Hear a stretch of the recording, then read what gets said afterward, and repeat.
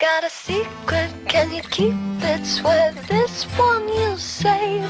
Better lock it in your pocket, taking this one to the grave. If I show you, then I know you won't tell what I said. 'Cause two can keep a secret if one of them is dead. Tam, I have a secret that's weighing on me and I need to tell someone. Okay, tell me. But I promised I wouldn't. Okay, then don't. But it's driving me crazy. Too bad you're not Catholic. You could confess it to a priest. That's a great idea.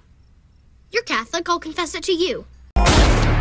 This is America. Welcome to American History X. I'm your host, Antoine. Made it to the 4th episode. I wanted to say this last episode, but I didn't. For people just coming in to watch American History X, I think it's good for you to start on the first episode, The Red Pill, because I'm trying to do my episodes in chronological order. But if by saying that, you could say that, you know, if you look at the timeline, The Godfather probably should have been the second episode, but I don't think we were ready for that episode yet. So we're on the 4th episode right now. And it's titled Loose Lips Sink Ships. Have you ever known that? I think everybody has that guy or girl that you know just talks too much. You know, it's like you want to tell that person a secret and you knowing you probably should, but for some reason at the time he's like the only person around and you say, okay, I'm going to just tell them that secret. I mean, I could vouch for that because I am that guy. If you got secrets, don't tell me. You know, it's an old saying in the South that some people can't hold water. Well, I'm that guy too. But that's who Captain Morgan was. Captain William H. Morgan. Not talking about the Captain Morgan with the foot up on the liquor bottle. We're not talking about that Captain Morgan. We're talking about he was a captain in the War of 1812. And somewhere around after the war, he went to Rochester, New York. And some say that's where he became a Freemason. One thing about Captain Morgan that I think is important, he talked a lot. He had a big mouth. He was uneducated. You would often find him at the bars telling stories. So if you would think that this guy is not a candidate that Masons normally choose, they like to choose educated people and people that don't go out to bars and talk a lot. So he was like probably, if he did join, because it's some say he didn't join. So they didn't give him credit sometimes, and sometimes you can find he was a Mason, you know. But this is about his story. Captain Morgan went to Rochester. This is where he says he joined the Freemasons. So he helped establish the lounge out in Rochester. But when it was time to come to where he was from, Batavia, New York, and in their lounge, so as they look at all the records, because he's like, hey, I'm on the records, I'm a Mason. He was nowhere to be found. And this caused them to kick him out. They wouldn't let him in. And this made him angry. And the last thing you want to do to somebody that talks a lot is to make them angry. They made him angry. So he threatened, you know what? Y'all won't let me in, that's cool. But I'm going to write a book. It was like, it called Illustration of Freemasonry. And it explained the 3 degrees, and it had the procedures with pictures inside the book. And one thing about when you take oath to this society, you're sworn to secrecy. You know, what we do behind at this point, you can't tell nobody. So they took this to heart. And once they found out, they tried everything. They tried to do everything to prevent him from letting out this book. They even went to the links of the press place that they were trying to press the book. They wanted to burn it down. And at the time, they intertwined with the police. So they had the police first pull him over. He got arrested for some small things. They went to court. They threw it out. But the second time, they got him arrested again for a tie being stolen, a $2 tie. They had this guy arrested. So they threw him in jail. And they didn't have nobody, he didn't have nobody to check him out. I guess to bail him out. I guess at the time, nobody had the $2 to bail him out. So guess what? The Masons got together and they bailed him out. And that was the last time anyone saw Captain Morgan.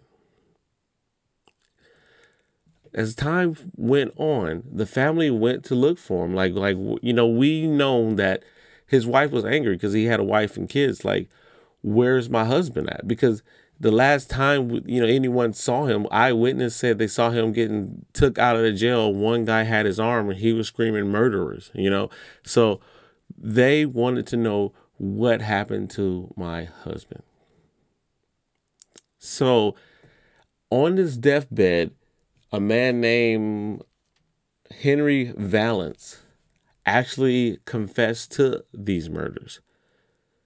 He said that we picked him up, we took him out, and we gave him a moment of silence. We gave him time to reflect back on what he did.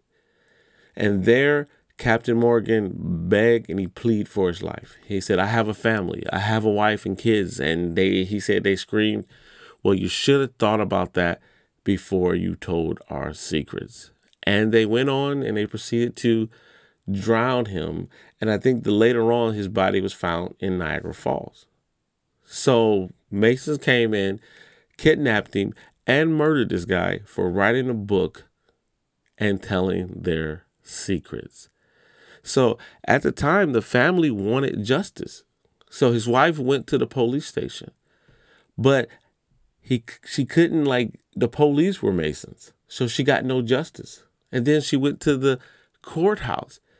The courthouse was Masons, and they took it up to the Congress and, the procedures, the chain of command, they took it all the way up to the top. But at the top were Freemasons. So she could not get any justice for this crime. And at the time, John Quincy Adams, he was the 6th president of the United States. And he looked into this. And he saw that he was outraged by how could somebody come into someone's house, come into a jail cell, kidnap him, murder him, and get away stone free. It just bothered him so much that he wrote letters. Even you can go right now and search John Quincy Adams letter, his anti-Masonic letter, and you can find it, his actual facts. So, I think, people look at these stories and because they're not told and they think that they're just stories. No, these are actual events that took place in America. Even going back to the second episode or the third episode, The Godfather, Francis Bacon. I know it seems out there, but it's not. I'm just here. I'm not here to persuade you. I'm just here to inform you. So John Adams was outraged. He said, you know what? If we want justice, we're going to have to start doing it ourselves. We have to somehow break away from the Masons. So that's where he established a whole new political party. And you can look it up yourself. Initially it was just straight up blunt. We're the anti-Masonic party. But later on, they changed it to the Whig Party. And under the Whig Party, we had, not counting the vice presidents to the presidential candidates that were with the Whig Party. So we had, technically, I think it's 4/5 presidents that were part of the Whig Party. But I'm going to count the ones that were actually, elected, not the vice presidents that were Whig parties, that somehow had to assume the position of president because something happened to the presidents. You know where I'm getting at. So the first candidate, Henry Harrison, he became the 9th president of the United States. He was Whig Party, and this is where the story kind of gets a little conspiracy theory. They say, okay, not they say, he had the longest inauguration speech even to this day. And at the time, prior to Ronald Reagan, he was the oldest president to get inaugurated. So it was raining that day. I'm trying to give all the excuses that they gave. So it was raining that day. Had the longest inauguration speech. He rode through on a horse. He didn't wear a hat. So I'm giving the benefit of the doubt. And right after the inauguration, he got sick and he died. No lie. Shortest president in history. He's technically, you can't even say he served a month because all he did was an inauguration speech. He got sick. He said he had pneumonia and he died a month later. Crazy thing is, they dug his body up and they did research in 2014. And they declared it, outside the White House, it was a sewage. And somehow they were getting water out of that, from that sewage to give to the presidents. You would think that they would know not to give the presidents like bad water, but they did. So they say he really didn't die from pneumonia. He died from a stomach issue from supposedly the water. So that was the first president that served under the Whig Party. His vice president was also Whig Party too. But you know what? If you see, it's like this. If you see the person in front of you standing up for a certain thing and then he dies, you're going to just, if you're going to still do your job, but you're not going to really do your job. You're not going to push any issues. You're just going to just chill mode. Because one thing, most of the anti-Masonic parties, they didn't believe in slavery. They didn't want slavery. So, that's just food for thought. But the second president that served under the Whig Party actually was the 12th president of the United States. His name was Zachary Taylor. Good guy. They used to call him rough and ready. He was ready to go to war, ready. The Whig Party they like to use former generals and stuff to be their candidates. So he was rough and ready from Kentucky, ready to roll. So he died too. It's crazy. So you can say this. Okay, so right now, let's do a quick recap. 2 presidents, part of the new anti-Masonic party. You look it up, Google it. You will see that it says these guys served under the anti-Masonic party / Whig Party, or they will just say Whig Party. But anytime you see Whig Party, that means anti-Masonic party. You can't make this up. So right now we're 2 for 2, 2 in, 2 out. And Zachary Taylor, his story, he served a year and 5 months inside the White House too. So we can say a year and a half he made it. And they did a recap on him, because he died of stomach problems too. Yeah. That's very interesting. So they recap. They said that morning, he felt good and he had breakfast. He was fine. He had water and something else for breakfast. And when he came back home, because one thing that Zachary Taylor did, old rough and ready, he liked cherries and milk. He liked his cherries and milk. So they were saying either the cherries were washed off in the contaminated water, or he drank it. Well, nevertheless, he died of stomach issues. How about that? That's the second one. I'm not saying I'm not a conspiracy. I mean, I guess I can't say I'm not a conspiracy theory. I just call it unpopular truth. Because yet and still, you can't find this. You can't find any history book that tell you this. You just find, oh, well, they just died. And they actually dug up Zachary Taylor's body, tested for, what was it, some kind of poison. I'll get back with that on the next episode to follow up. Tested it for that one certain poison. And of course it wasn't. So they put him back to grave. But 1 year, 6 months. So right now we got a total of 2 presidents, Whig Party. One died 1 month. One died a year and 6 months. And the last president, you could say, okay, he started off the Whig Party. And if you look up what party this president belonged to, they'll say, oh, it's the New Democratic. But one party said the Union of some kind of party. But he started off Whig Party. And this is the popular president. Everyone should know, you're going to know who this president was. Oh, Honest Abe. We know what happened. We know what happened to Honest Abe. He didn't make it. Nah, he didn't. Yeah. So I mean, you can not link it to the anti-Masonic party, or you can say like this guy is on to something. So now we're 3 for, don't count the vice presidents because that's default. Your default president. So we're not counting that. He didn't get elected in. So I'm not giving the vice presidents to the following any credit. But Honest Abe was Whig Party.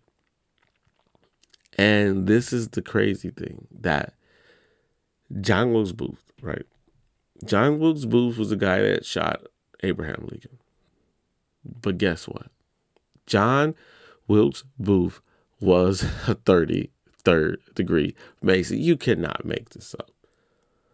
I mean, why does it take just some random guy to uncrack codes, that, why am I telling y'all this? And why haven't you heard this? So yeah, John Wilkes Booth, the one who assassinated Abraham Lincoln, was a 33rd degree Mason. And it's tricky because, like, you're going on YouTube or Google. Google's first going to say, no, he wasn't. No. And then you go down, yes, he was. He was 33rd. So to go from a no all the way to a 33rd degree, yeah, he was a Mason. And, this is the, I got this part off the History Channel. You can say conspiracy, you can call it what you want. So after John Wilkes Booth assassinated Honest Abe, he died. They said he died or burnt down. I don't really know the real that story of it. But in reality, he didn't die. They let him escape because he did a deed that he was supposed to do, a job well done. And he disappeared. But it was a tale that this one man, he was going around telling people that I may have killed the greatest man that ever lived. He couldn't keep it a secret.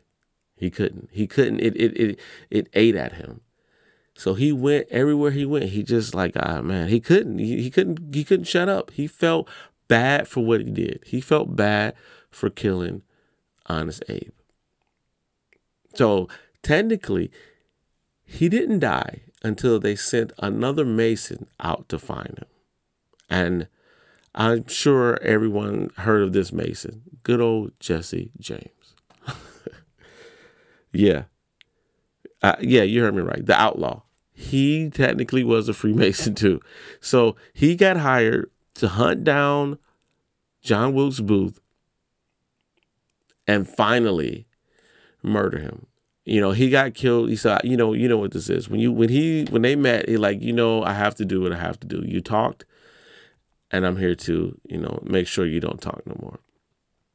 Allegedly, they said after he was dead, John Wilkes Booth's body was, how those little circuses that go around, little freak shows, they mummified this guy and they carried his body around saying that he was the man that killed Abraham Lincoln. No lie. Can't make this stuff up. Look it up yourself. So, in a recap, and I think it's funny because in my life, I never voted before. I almost voted the last time, but I think I registered too late because I always known that Democrat, Republican, it really is like a hamburger, cheeseburger. One of us got cheese, one of us don't. Same thing. And literally it is the same thing.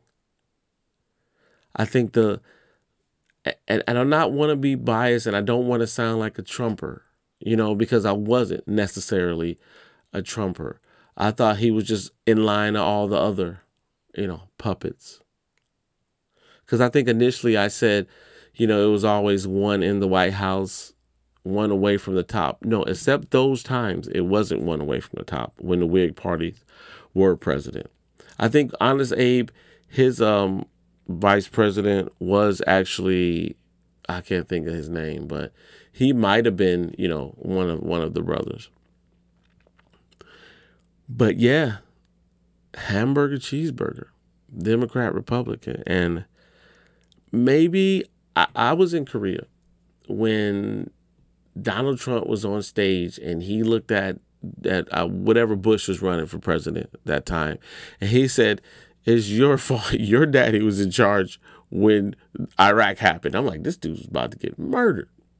And then the Bush at that time, like, don't talk about my daddy. Like he's freaking 12 years old. But I'm not taking shots at politics. I'm trying to be a non-biased person. That's what I'm trying to show you. But I did see a difference in a man. I'm not saying that I was all way for him, but I seen the difference in Trump. And he also, because he attacked Republicans, and he came back and he attacked Hillary Clinton. He said she should be in jail. And I got an episode about the WikiLeaks, the Pizzagate. Yeah, and after that episode, you're going to say, you know what? She probably should have been in jail. I'm not trying to persuade you. I'm not trying to, it's the old saying is, you can lead a horse to the water or the well, but you can't make the horse drink it. Frankly, I could care less about the insults that Donald Trump gives to me. It's blood sport for him. He enjoys it, and I'm glad he's happy about it. But I am sick and tired of him going after my family. My dad is the greatest man alive in my mind. And while Donald Trump was building a reality TV show, my brother was building a security apparatus to keep us safe, and I'm proud of what he did. And he's had the gall to go after my World Trade mother. Center came down during your brother's reign. My mother. Remember that. Hold on. Let me finish this. He's had the gall to go after my mother. That's not keeping Look, I us won safe. the lottery when This is America.